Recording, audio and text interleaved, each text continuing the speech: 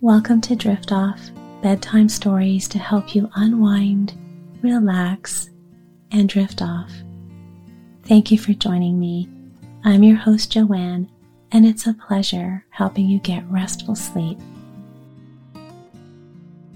You may have noticed that I don't have ads on the podcast. That's because I want this space to be restful. And instead of reading ads, I'd much rather read you a relaxing bedtime story. That's why I created this podcast, to offer you a calming listening experience where nothing else is needed of you. Only a quiet space where your imagination can be free to drift off far, far away from your daily obligations and to help you ease into a restful night's sleep. So if you're enjoying the show and want to support the podcast so we can continue making more sleepy bedtime stories, check out our premium membership, where you can enjoy intro-free episodes. You'll have access to 2 bonus episodes per month, a monthly guided relaxation to help you get sleepy, and as of most recently, you'll have access to the entire audiobook Little House in the Big Woods, over 3.5 hours of continuous storytelling to help you drift off.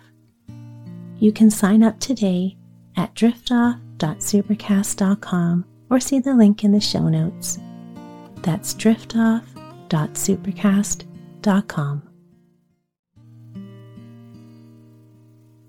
Tonight I will be reading from the Maida book series by Enos Haynes Irwin, published in 1909, that features a little girl named Maida who is sickly and lame. Maida is the daughter to Jerome Buffalo Westerbrook, a well-known, successful Wall Street businessman. He decides to buy Maida a little shop in Charleston, Massachusetts, to give her a purpose and to help improve her health. But her father has only one condition, that she not tell anyone who she is or who her father is. And for the first time in her life, Maida finds true happiness living in an ordinary neighborhood and making friends with ordinary children. And so, as always, my friend, settling comfortably under the covers,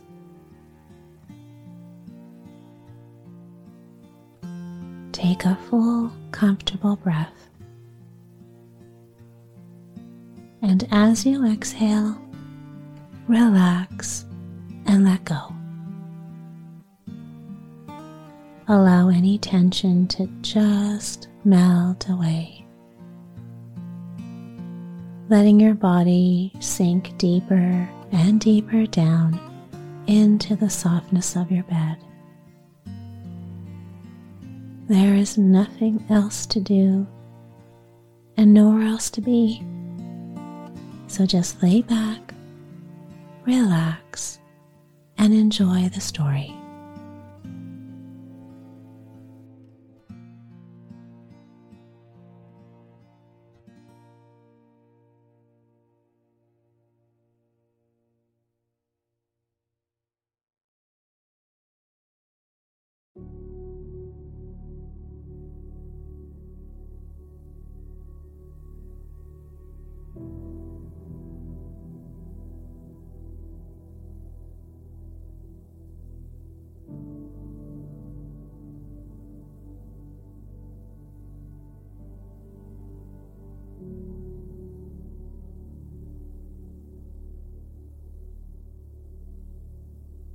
Chapter 5, Primrose Court. But during the first 2 weeks, a continual rush of business made long days for Maida. All the children in the neighborhood were curious to see the place. It had been dark and dingy as long as they could remember. Now it was always bright and pretty, always sweet with the perfume of flowers, always gay with the music of birds. But more, the children wanted to see the lame little girl who tended store, who seemed to try so hard to please her customers, and who was so affectionate and respectful with the old lady whom she called Granny. For a week, Maida kept rather close to the shop. She wanted to get acquainted with all her customers. Moreover, she wanted to find out which of the things she had bought sold quickly and which were unpopular. After a day or two, her life fell into a regular program. Early in the morning, she would put the shop to rights for the day's sale, dusting, replacing the things she had sold, rearranging them often according to some pretty new scheme. About 8 o'clock, the bell would call her into the shop, and it would be brisk work until 9. Then would come a rest of 3 hours, broken only by an occasional customer. In this interval, she often worked in the yard, raking up the leaves that fell from vine and bush, picking the bravely blooming dahlias, gathering sprays of woodbine for the vases, and scattering crumbs to the birds. At 12, the children would begin to flood the shop again, and Maida would be on her feet constantly until 2. Between 2 and 4 came another long rest. After school trade started up again. Often it lasted until 6, when she locked the door for the night. In her leisure moments, she used to watch the people coming and going in Primrose Court. With Rosie's and Dickie's help, she soon knew everybody by name. She discovered by degrees that on the right side of the court lived the Hales, the Clarks, the Doyles, and the Dores. On the left side, the Duncans, the Bryans, and the Allisons. In the big house at the back lived the Lathrops. Betsy was a great delight to Maida, for the neighborhood brimmed with stories of her mischief.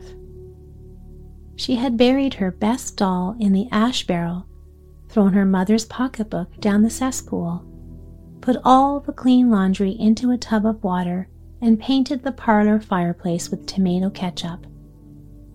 In a single afternoon, having become secretly possessed of a pair of scissors, she cut all the fringe off the parlor furniture, cut great scallops in the parlor curtains, cut great patches of fur off the cat's back. When her mother found her, she was busy cutting her own hair. Often, Granny would hear the door slam on Maida's hurried rush from the shop. Hobbling to the window, she would see the child leading Betsy by the hand. "Running away again," was all Maida would say. Occasionally, Maida would call in a vexed tone, "Now how did she creep past the window without my seeing her?"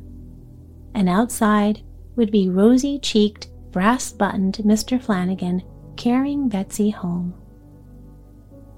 Once, Billy arrived at the shop, bearing Betsy in his arms. "She was almost to the bridge," he said, "when I caught sight of her from the car window." Betsy never seemed to mind being caught. For an instant, the little rosebud that was her mouth would part over the tiny pearls that were her teeth. This roguish smile seemed to say, "You wait until the next time. You won't catch me then." Sometimes Betsy would come into the shop for an hour's play. Maida loved to have her there, but it was like entertaining a whirlwind. Betsy had a strong curiosity to see what the drawers and boxes contained. Everything had to be put back in its place when she left. Next to the Hales lived the Clarks. By the end of the first week, Maida was the chief adoration of the Clark twins. Dorothy and Mabel were just as good as Betsy was naughty. When they came over to see Maida, they played quietly with whatever she chose to give them. It was an hour, ordinarily, before they could be made to talk above a whisper. If they saw Maida coming into the court, they would run to her side, slipping a hot little hand into each of hers. Attended always by this roly-poly bodyguard, Maida would limp from group to group of the playing children. Nobody in Primrose Court could tell the Clark twins apart. Maida soon learned the difference, although she could never explain it to anybody else. "It's something you have to feel," she said. Billy Potter enjoyed the twins as much as Maida did. "Good morning, Dorothy Mabel," he always said when he met one of them. "Is this you or your sister?" And he always answered their whispered remarks with whispers so much softer than theirs that he finally succeeded in forcing them to raise their shy little voices. The Doyles and the Dorrs lived in one house next to the Clarks, Molly and Tim on the first floor, Dickie and Delia above. Maida became very fond of the Doyle children. Like Betsy, they were too young to go to school, and she saw a good deal of them in the lonely school hours. The puddle was an endless source of amusement to them. As long as it remained, they entertained themselves playing along its shores. "There's that child in the water again," Granny would cry from the living room. Looking out, Maida would see Tim spread out on all fours. Like an obstinate little pig, he would lie still until Molly picked him up. She would take him home, and in a few moments he would reappear in fresh, clean clothes again. "Hello, Tim," Billy Potter would say whenever they met. "Fallen into a pud muddle lately?" The word pud muddle always sent Tim off into peals of laughter. It was the only thing Maida had discovered that could make him laugh, for he was as serious as Molly was merry. Molly certainly was the jolliest little girl in the court. Maida had never seen her with anything but a smiling face. Dickie's mother went to work so early and came back so late that Maida had never seen her. But Dickie soon became an intimate. Maida had begun the reading lessons, and Dickie was so eager to get on that they were progressing famously. The Lathrops lived in the big house at the back of the court. Granny learned from the Mrs. Allison that, formerly, the whole neighborhood had belonged to the Lathrop family, but they had sold all their land, piece by piece, except the one big lot on which the house stood. Perhaps it was because they had once been so important that Mrs. Lathrop seemed to feel herself a little better than the rest of the people in Primrose Court. At any rate, although she spoke with all, the Mrs. Allisons were the only ones on whom she condescended to call. Maida caught a glimpse of her occasionally on the piazza, a tall, thin woman, white-haired and sharp-featured, who always wore a worsted shawl. The house was a big, bulky building, a mass of piazzas and bay windows with a hexagonal cupola on the top. It was painted white with green blinds and trimmed with a great deal of wooden lace. The wide lawn was well kept, and plots of flowers here and there gave it a gay air. Laura had a brother named Harold, who was short and fat. Harold seemed to do nothing all day long but ride a wheel at a tearing pace over the asphalt paths, and regularly, for 2 hours every morning, to draw a shrieking bow across a tortured violin. The more Maida watched Laura, the less she liked her. She could see that what Rosie said was perfectly true. Laura put on airs. Every afternoon, Laura played on the lawn. Her appearance was the signal for all the small fry of the neighborhood to gather about the gate. First would come the Doyles, then Betsy, then, one by one, the strange children who wandered into the court, until there would be a row of wistful little faces stuck between the bars of the fence. They would follow every move that Laura made as she played, with the toys spread in profusion upon the grass. Laura often pretended not to see them. She would lift her large family of dolls, one after another, from cradle to bed, and from bed to tiny chair and sofa. She would parade up and down the walk, using first one doll carriage, then the other. She would even play a game of croquet against herself. Occasionally, she would call in a condescending tone, "You may come in for a while if you wish, little children." And when the delighted little throng had scampered to her side, she would show them all her toy treasures on condition that they did not touch them. When the proceedings reached this stage, Maida would be so angry that she could look no longer. Very often, after Laura had sent the children away, Maida would call them into the shop. She would let them play all the rest of the afternoon with anything her stock afforded. On the right side of the court lived Arthur Duncan, the Mrs. Allison, and Rosie Brine. The more Maida saw of Arthur, the more she disliked him. In fact, she hated to have him come into the shop. It seemed to her that he went out of his way to be impolite to her, that he looked at her with a decided expression of contempt in his big dark eyes. But Rosie and Dickie seemed very fond of him. Billy Potter had once told her that one good way of judging people was by the friends they made. If that were true, she had to acknowledge that there must be something fine about Arthur that she had not discovered. Maida guessed that the WMNTs met 3 or 4 times a week. Certainly, they were very busy doings at Dickie's or at Arthur's house every other day. What it was all about, Maida did not know, but she fancied that it had much to do with Dickie's frequent purchases of colored tissue paper. The Mrs. Allison had become great friends with Granny. Matilda, the blind sister, was very slender and sweet-faced. She sat all day in the window, crocheting the beautiful, fleecy shawls by which she helped support the household. Jemima, the older, short, fat, and with snapping black eyes, did the housework, attended to the parrot, and waited by inches on her afflicted sister. Occasionally, in the evening, they would come to call on Granny. Billy Potter was very nice to them both. He was always telling the sisters the long, amusing stories of his adventures. Miss Matilda's gentle face used positively to beam at these times, and Miss Jemima laughed so hard that, according to her own story, his talk put her in stitches. Maida did not see Rosie's mother often. To tell the truth, she was a little afraid of her. She was a tall, handsome, black-browed woman, a grown-up Rosie, with an appearance of great strength and of even greater temper. "Ah, that child's the limb," Granny would say, when Maida brought her some new tale of Rosie's disobedience.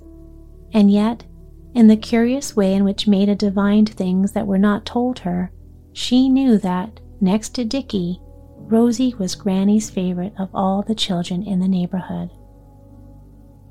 With all these little people to act upon its stage, it is not surprising that Primrose Court seemed to Maida to be a little theater of fun, a stage to which her window was the royal box. Something was going on there from morning to night. Here would be a little group of little girls playing house with numerous families of dolls. There it would be boys, gathered in an excited ring, playing marbles or top. Just before school, games like leapfrog or tag would prevail. But later, when there was more time, Hoist the Sail would fill the air with its strange cries, or hide and seek would make the place boil with excitement. Maida used to watch these games wistfully, for Granny had decided that they were all too rough for her.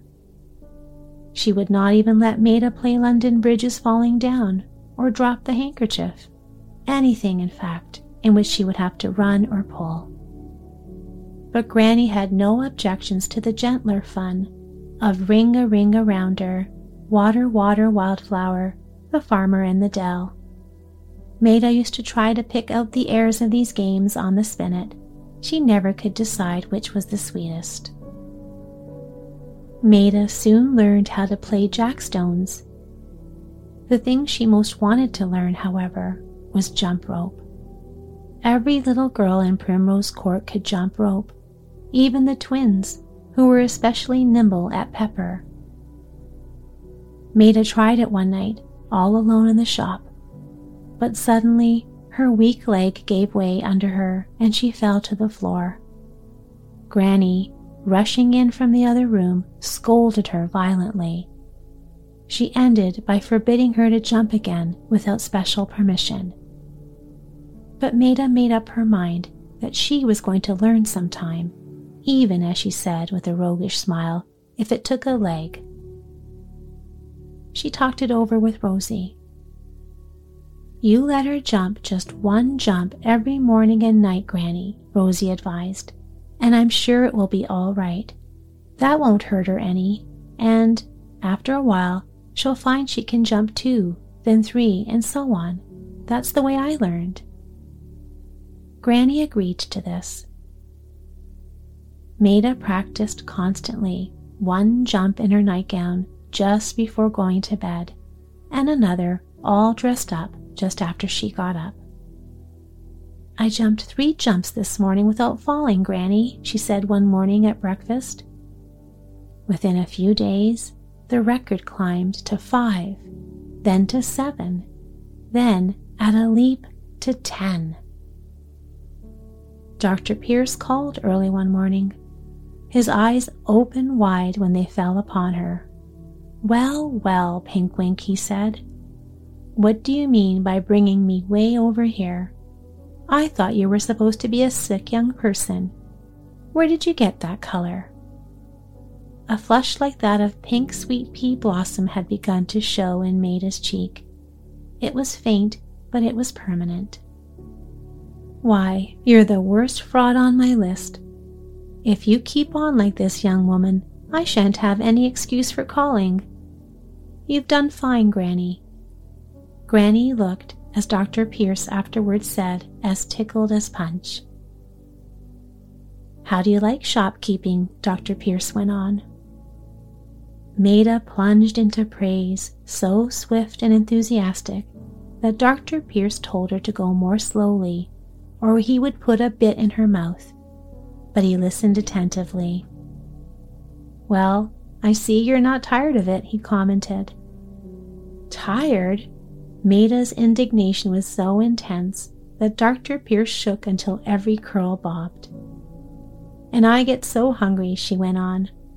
"You see, I have to wait until 2 o'clock sometimes before I can get my lunch, because from 12 to 2 are my busy hours. Those days it seems as if the school bell would never ring. And as for sleeping," Maida stopped as if there were no words anywhere to describe her condition. Granny finished it for her. "The child sleeps like a top." Billy Potter came at least every day and sometimes oftener. Every child in Primrose Court knew him by the end of the first week, and every child loved him by the end of the second, and they all called him Billy. He would not let them call him Mr. Potter, or even Uncle Billy, because he said he was a child when he was with them, and he wanted to be treated like a child. He played all their games with a skill that they thought no mere grown-up could possess. Like Rosie, he seemed to be bubbling over with life and spirits. He was always running, leaping, jumping, climbing, turning cartwheels and somersaults, vaulting fences and chinning himself unexpectedly whenever he came to a doorway. "Oh, Mr. Billy, 'tis the child that you are," Granny would say, twinkling. "Yes, ma'am," Billy would answer. At the end of the first fortnight, the neighborhood had accepted Granny and Maida as the mother-in-law and a daughter of a traveling man.